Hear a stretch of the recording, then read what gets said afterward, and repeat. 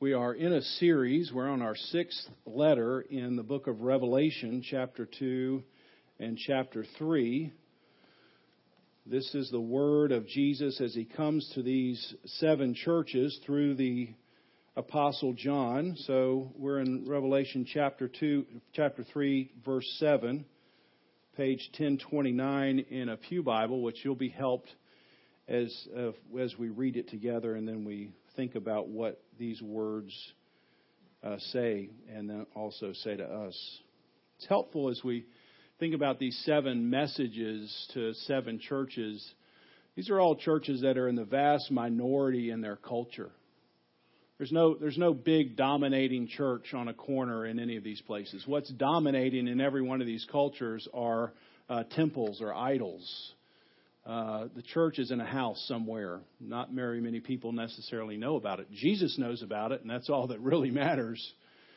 But when you live in a culture that's awash in secularism, sometimes you feel like the only way you can survive is to become the power, become the dominating culture.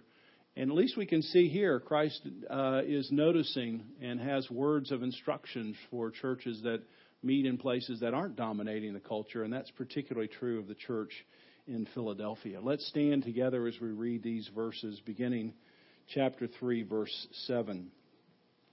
And to the angel of the church in Philadelphia write the words of the Holy One, the true One, who has the key of David, who opens and no one will shut, who shuts and no one opens. I know your works. Behold, I have set before you an open door which no one is able to shut. I know that you have but little power, and yet you have kept my word and have not denied my name. Behold, I will make those of the synagogue of Satan who say that they are Jews but are not, but lie. Behold, I will make them come and bow down before your feet, and they will learn that I have loved you. Because you have kept my word about patient endurance, I will keep you from the hour of trial that is coming on the whole world to try those who dwell on the earth. I am coming soon. Hold fast to what you have, so that no one may seize your crown. The one who conquers, I will make him a pillar in the temple of my God. Never shall he go out of it.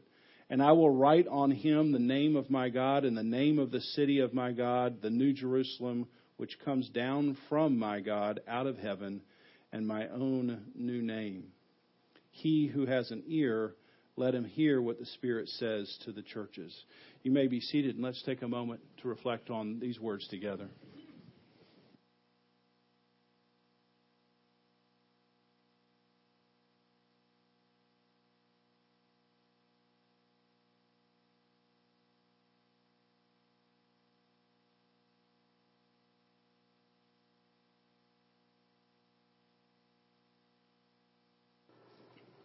I want to start with a question. What do you pay attention to?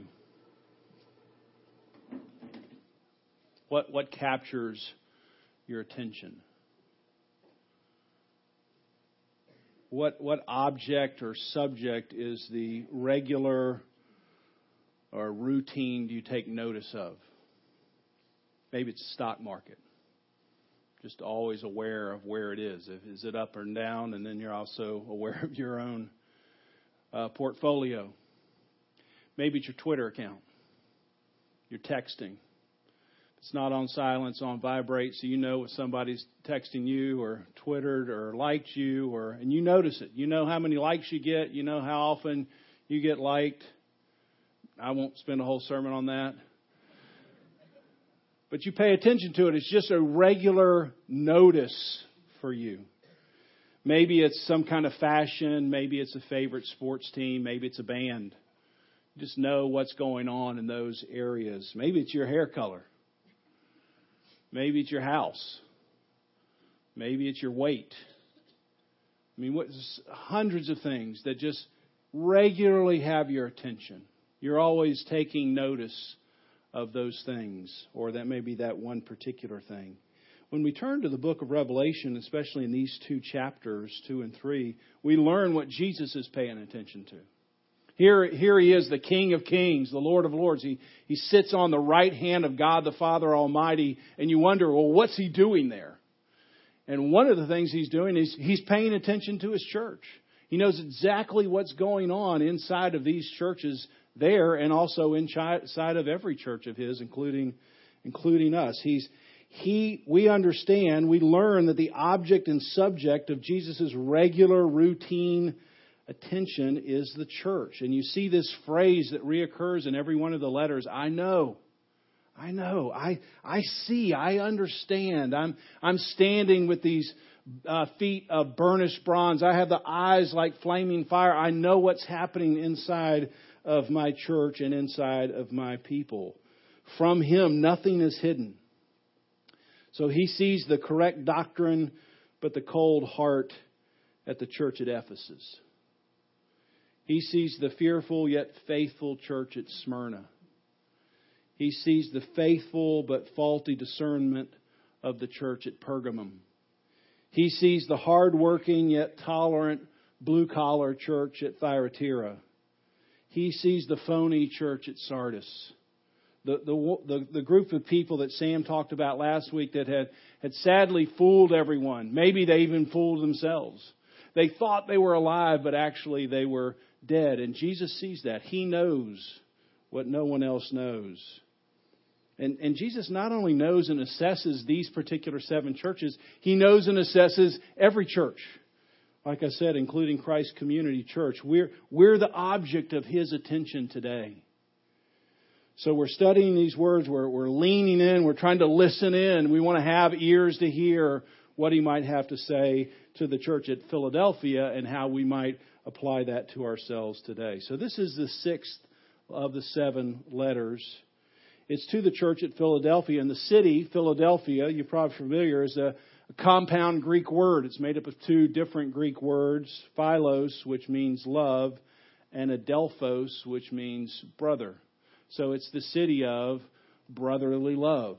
Came from two brothers who were kings, and one thought the other had died, and so the younger one became the king, and it found out the older one hadn't died, so he was coming back into the city, and the younger one deferred and said, I want my older brother to be the king. They loved each other so much. So it's the city of brotherly love. The city was 25 miles south of Sardis, which we looked at last week. And it's in this fertile valley, which was known for growing grapes.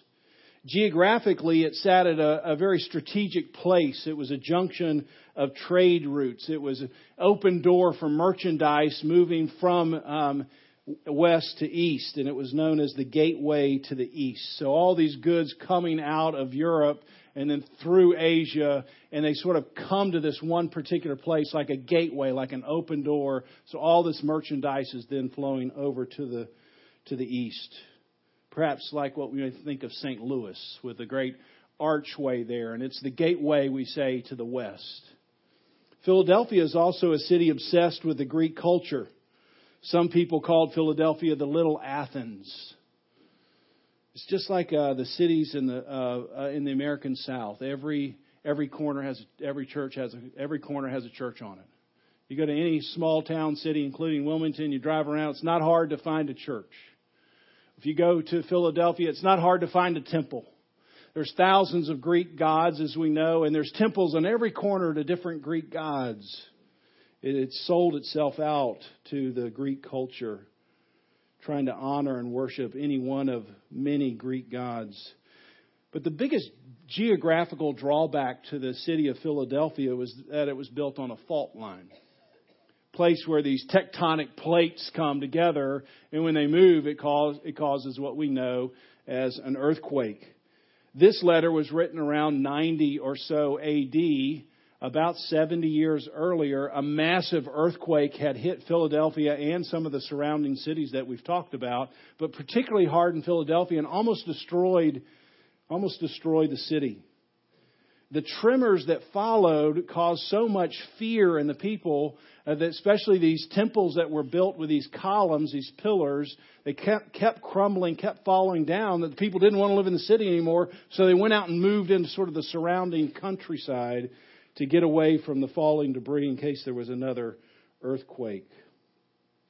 However, what captured the attention of Jesus in Philadelphia was not the city's history. It's not the city's economy. It's certainly not the city's geography, what captured Jesus' attention in Philadelphia was this small, little power church. There's all kinds of things going on in Philadelphia, and when he zooms in, he's focused in on this one little small band of believers.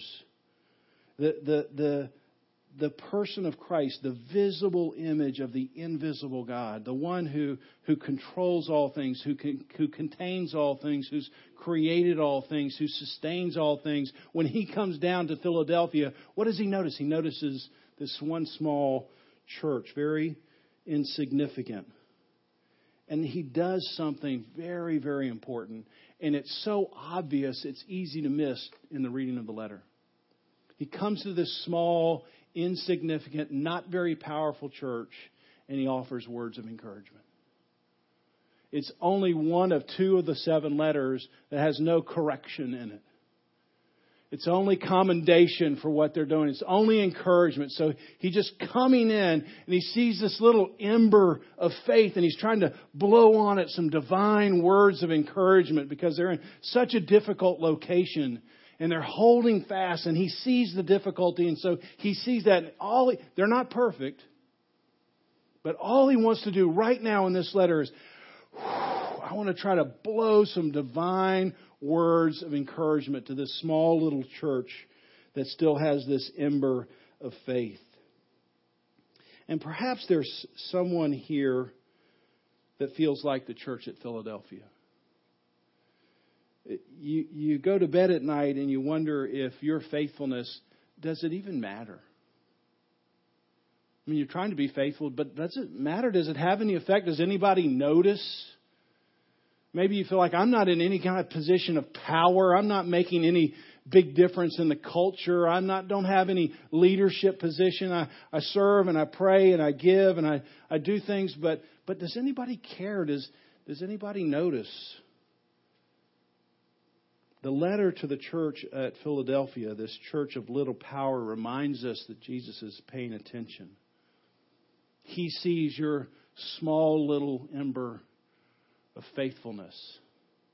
And my hope is that you'll be encouraged by the words he gives to Philadelphia, that you too will hear, that you'll receive this breath of encouragement from the Lord himself. And he does this divine encouragement in 3 ways, and then we'll look at them in turn. Number 1, he encourages this church at Philadelphia by reminding them of who he is. First thing he does is he sees this small ember and he wants to encourage the church, and he says, well, let me first remind you who I am. Second thing he does is he talks to them about their current circumstances. He wants to encourage them because he knows what's going on in their particular situation. And third, he offers words of encouragement by pointing them to the future. So who Jesus is, their current circumstances, and then the future. Let's look at those 3. First, who he is. Let's look back at verse 7. And to the angel of the church in Philadelphia write, these are the words. This is Jesus trying to describe himself. The words of the Holy One, the true One, the one who has the key of David, who opens and no one will shut, who shuts and no one opens. This church in Philadelphia has little power. It lives in a very difficult situation. Apparently there was some pretty strong hostility between this church and the Jewish synagogue. The Jewish people were saying, no, we are the unique people of God. We have the truth. And you don't need to pay attention to this little house church that's just popped up. And Jesus says, I understand. I see that tension. I want you to remember that I've rejected them. They don't, because they've rejected me as the Messiah. And one day he's going to inform them that he really loves his church. But more significantly than that difficulty is what you don't really see in terms of what's happening with the church and the culture. The church in Philadelphia has bought into the Greek culture. It sold its soul to all these temples and even the worship of Caesar himself. And the city of brotherly love is now seeking after false gods. And you get the feeling just by reading through this letter that the church is so insignificant that the city leadership just doesn't pay any attention to it.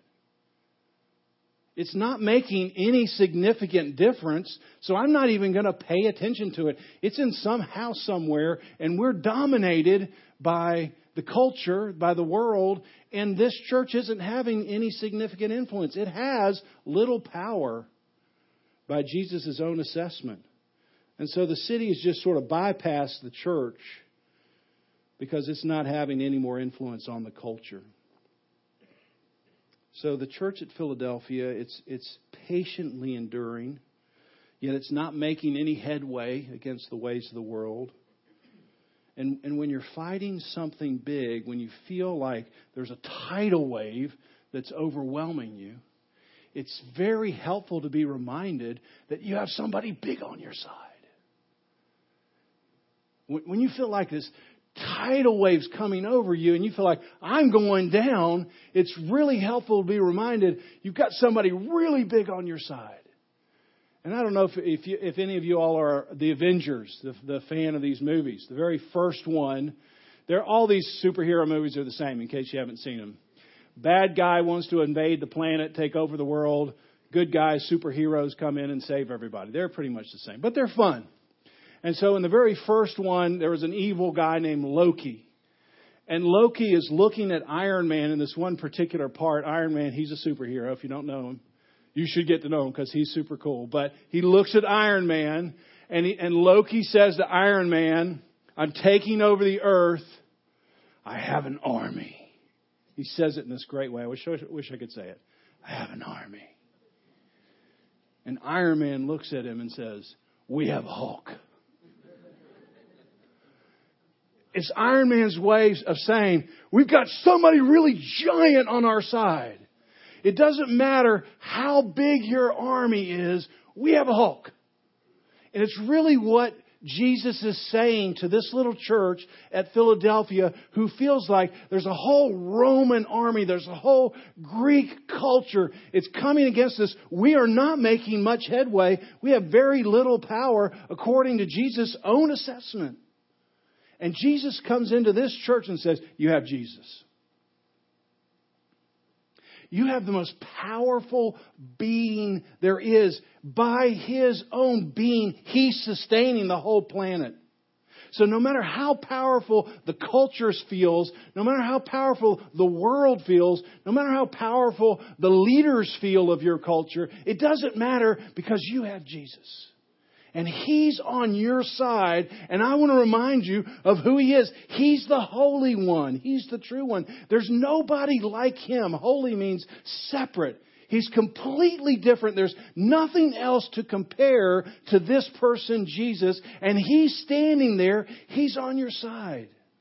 And that's one of the main things He wants to remind him of. I love this. Look back with me in chapter 1, verse 14, in this description of Jesus. Chapter 1, verse 14. The hairs of His head were like white like wool, as white as snow. His eyes were like a flame of fire. His feet like burnished bronze, refined in a furnace. His voice was like the roar of many waters. In His right hand He held the 7 stars, and from His mouth came the sharp 2-edged sword, and His face was like the sun shining in full strength. Jesus shows up in His divinity, and John almost cannot describe it. And when John sees it, notice what happens. Verse 17. When I saw Him, I fell at His feet as though dead.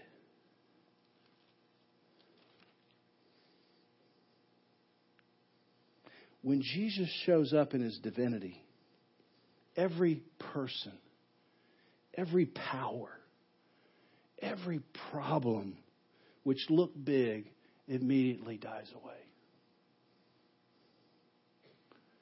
You might remember the passage in John 18, Jesus in the Garden of Gethsemane. It's only recorded in John, which is interesting since John wrote this letter. Jesus in the Garden of Gethsemane, He confronts Judas. Judas has come with a band of Roman soldiers. And it says they're carrying torches, they're carrying swords. And so you have the betrayer, and behind the betrayer you have this battalion, this army. And Jesus says, hey, who are you looking for? And they reply, Jesus of Nazareth. And then Jesus says, I am He. And you remember what happened? Everyone fell down. It's just a very tiny sliver of His divinity sneaks out. And when just a little sliver of Jesus' divinity slips out, guess what happens to every big problem? They fall down like they're dead. It's the way Jesus is helping everyone there say, I'm in complete control right here. Judas, you're not in control. Disciples, you're completely out of control. Roman army, you're not in control. The person in the middle of this great darkness, the person in the middle of this great chaos, the one person who's in control is Jesus. And so no matter where you are as a person, no matter where you are as a church, if you're connected to Jesus, He's in control. You've got the big man on your side. And it doesn't matter what army comes against you. I'm standing here. I'm the King of Kings. I'm the Lord of Lords. And at my name, every knee will bow and every tongue will one day confess that Jesus Christ is the Lord. Amen. And so that's enough encouragement right there. We can go home. But I've got some more sermon. But you see what Jesus is saying? It's easy just, okay, that's Jesus. Let's get on to the thing. No, that's Jesus. There is nothing else. There's nothing else to get on to. Once you realize He, the King of Kings, He holds the keys of death that we'll talk about in just a minute. He's on your side. Or you're on His side. That's a better way to say it. Then I'm not saying your problems still aren't significant as you walk out the door, but it reorients how big they seem. Then He says this unusual phrase, verse 7. He has the key of David. And what He opens, no one will shut. And what He shuts, no one can open. Now, this is lifted from an Old Testament passage. So it's helpful to think about the context of Isaiah 22. So Jesus just quotes this out of Isaiah 22. So in Isaiah 22, if you were to look back there, what's happened there is we're at a king's court where he holds his meetings. And the king is King Hezekiah. He's the king of Judah. And he has sort of a chief of staff, a right-hand man, the man who holds the keys. He's the one who opens the door for people to come in to see the king, or he closes the door. And this right-hand man, his name is Shebna. And Shebna is the chief of staff. But unfortunately, Shebna took his power and decided to use it for himself. He really wasn't caring about the king. He mostly cared about himself. And so God comes in and says, I'm going to replace Shebna with another chief of staff. His name is going to be Eliakim. Isaiah 22:9. Shebna, you have been ousted from your position, and I will summon my servant Eliakim. I will clothe him with your robe and hand your authority to him. I will place on his shoulder the key to the house of David, the key to the king. And what he opens, no one can shut. And what he shuts, no one can open. Isaiah 22:19. So Eliakim is given the keys to the house of David, or the keys to the door that allows access to the king. And if he opens it, nobody can shut it. And if he shuts it, nobody has the power to open it. And of course, we know Eliakim is an Old Testament shadow of the true key holder. The true key holder is Jesus. If he opens the door to access to God, you can come in. If he shuts it, you cannot open that door. He's the one. He says it this way in John 14. I'm the way, I'm the truth, I'm the life. No one comes to the Father except what? Through me. I'm the key holder. I hold the key. I'm the way from your world into the eternal world with God. And so the first thing Jesus does to encourage His church is to remind them that they have someone very big on their side. And this person also holds the keys to God's presence. And He has opened a door for them, and no one can shut it. No power on earth can shut it. And so that's His first level of encouragement. Number 2. Then He sees their current circumstances. Verse 8. I know your works. I've set before you an open door which no one is able to shut. And I know that you have but little power, and yet you keep my word, and you've not denied my name. See, when you're in difficult circumstances, it's always encouraging to have somebody come in and they know exactly what you're going through. Don't you find that? I mean, when you find out, hey, I have this difficulty, who else has gone through this? Who else knows about this? Can I get somebody to help me? And Jesus sees, He knows that they have little power. He knows that they have little cultural influence. But He also knows they've kept His word. They've not denied His name. And He's trying to say, I see it. You're doing great. Hold fast. Don't give up. And then He says, behold, or pay attention, I set before you an open door. Now, scholars are divided as to exactly what Jesus is referring to here. I've set before you an open door. 2 ways they think about it. Both are encouraging. Some think that though the church is of little power, Jesus has given them a great opportunity for evangelism, because the term open door is often used as an opening for evangelism. 1 Corinthians 16, I will stay on at Ephesus. This is Paul talking to the Corinthians. I will stay on at Ephesus because a great door for effective work has opened to me. So scholars look at passages like that, and then they look at Revelation 3 and they say, well, this open door must be that there's an open door for evangelism. Even though this church is small, Christ has opened a door. And so they were located in a strategic city. Philadelphia wouldn't only be a gateway to the east for merchandise. It would be a gateway to the east for the Messiah. It's a small little aperture, but Christ is going to use this church for His word, for His truth to move from Philadelphia out to the east. And He wants them to know, even though they feel like they're not having much impact, the gospel is flowing through them into other countries and other cultures. And that would be encouraging. Second way scholars think of this is the open door refers to their personal entrance into the presence of God. So the open door isn't really about evangelism. He's saying, I've opened a door for you to be in the presence of God. And the reason they would say that is chapter 4. And I'm just going to read parts of chapter 4, beginning with verse 1. There before me was a door standing open in heaven. So you read chapter 3, you get to chapter 4 and say, okay, this is the open door. This is some opening into heaven. And then this whole chapter is just describing what John sees when he goes through this open door. A voice like a trumpet said, come up here. And there before me was a throne in heaven with someone sitting on it. The one who sat there had the appearance of gemstones. A rainbow resembling emerald encircled the throne. From the throne came flashes of lightning and rumblings and peals of thunder. Before the throne there was what looked like the sea of glass, clear as crystal, living creatures surrounding the throne, and they never stopped saying, holy, holy, holy is the Lord God Almighty, who was and is to come. So when Jesus says, behold, I've set before you an open door, he's reminding them that He is the key holder. And He has set before them an open door into God's presence.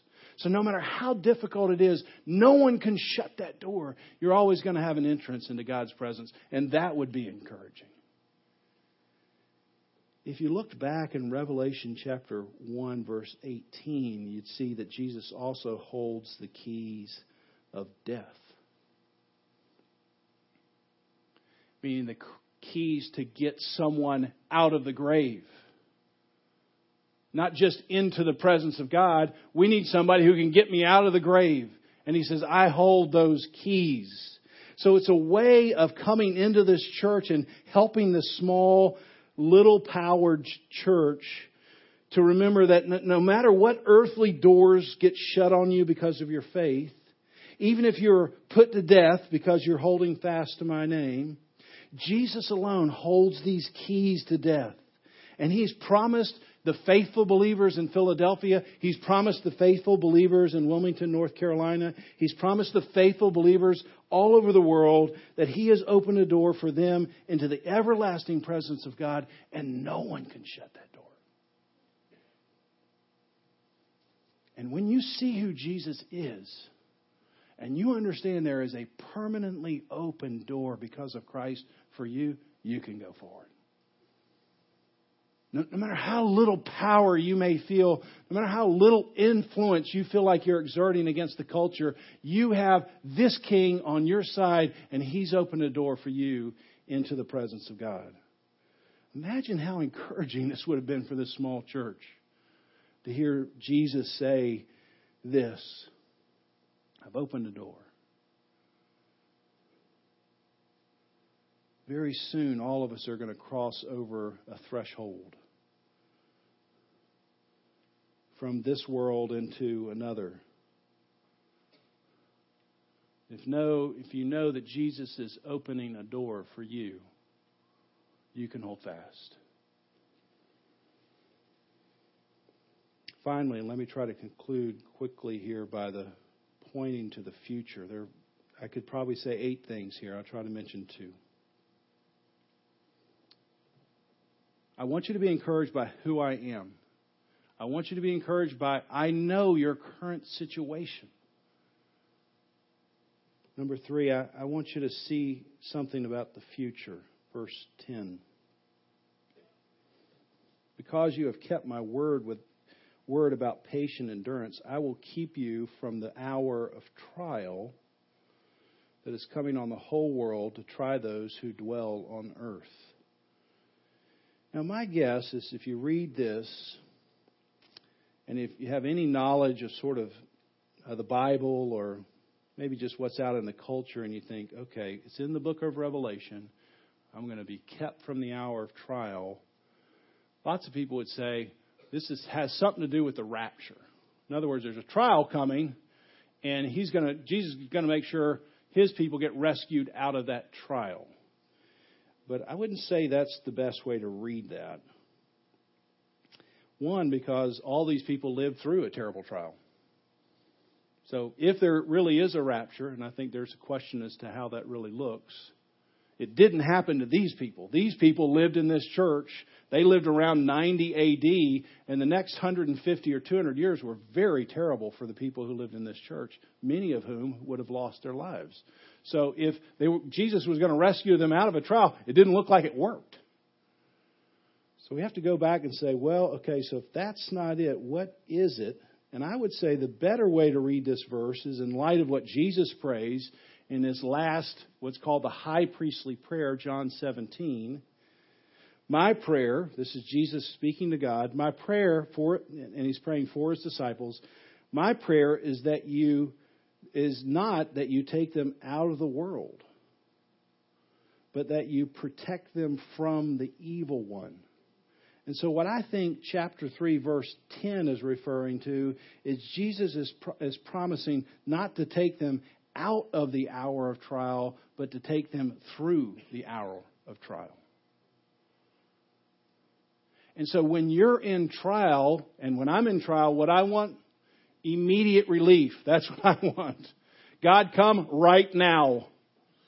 Or rescue me right now. That's what I'm a real weenie on pain. And so, gosh, this got recorded. I don't like pain. So when pain comes to Paul Phillips, he's looking for the escape hatch right away. And what Jesus is saying is the escape hatch is me. I'm going to get you all the way through, Paul Phillips. It doesn't matter what kind of pain. It doesn't matter what's happening in the world. You can trust me to get you from where you are all the way home.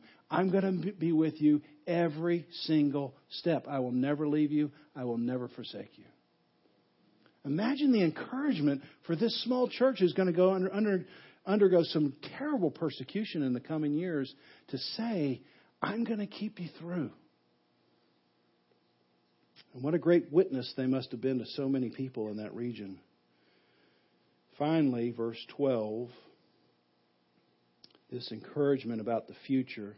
The one who conquers, I will make him a pillar in the temple of my God, and he shall never shall he go out of it. Remember what was happening when earthquakes came? People left the city. These pillars were falling down, and they said, hey, we got to move out of the city because we're in this earthquake region. And Jesus says, hey, there's going to be a new city, and you're going to be a pillar in this city. And there won't be any more earthquakes. You'll never have to go out of my presence again. You're going to stand firm forever inside of my house. And then he concludes with this very intimate look. You're going to share my name. God's going to give you my name, and you're going to live in the New Jerusalem forever. Let me conclude with these 3 points. Jesus is paying attention to this church in Philadelphia, and he's paying attention to this church in Wilmington, North Carolina. He knows. He knows what you are going through as an individual. He knows what we are facing as a church in the culture we live in today. He wants us to know he's really big. That once you have this Holy One, once you're on the side of this Holy One, it doesn't matter what's going on. Everything else is going to be diminished in relationship to having Jesus on your side.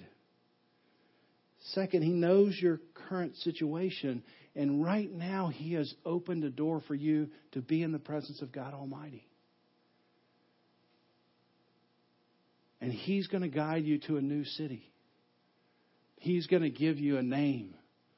And it's going to be God's name. So that day when you crest the horizon from this world into the next, and we're all racing to it at great speed, and I move from this world to the next world, they're going to say, here comes Paul, Son of God. What a name. What a moment. And no one can shut that door. That's going to happen to Paul Phillips. Not because of my faithfulness, but because of the cross. Let's pray. Lord, we miss so much about this letter that could have been said, that needs to be said at some point. But today, these were the words that were given for this group here today. Some people will come, they're visitors, they'll just hear this one sermon, they'll go away. They'll go back to their hometown, wherever it is. I pray that this was a divine moment of encouragement. I pray for anybody here who isn't certain that there's an open door for them between you and God, that they would know that they could change that today by having faith in you. And I pray particularly for the discouraged and the downhearted and the people who feel like, I don't have any power, I don't have any influence. That some portion of this would have been a divine breath to take that little ember of faith and breathe new life into it. Lord, take what we have. Use it for your divine purposes, we pray. In Jesus' name, amen.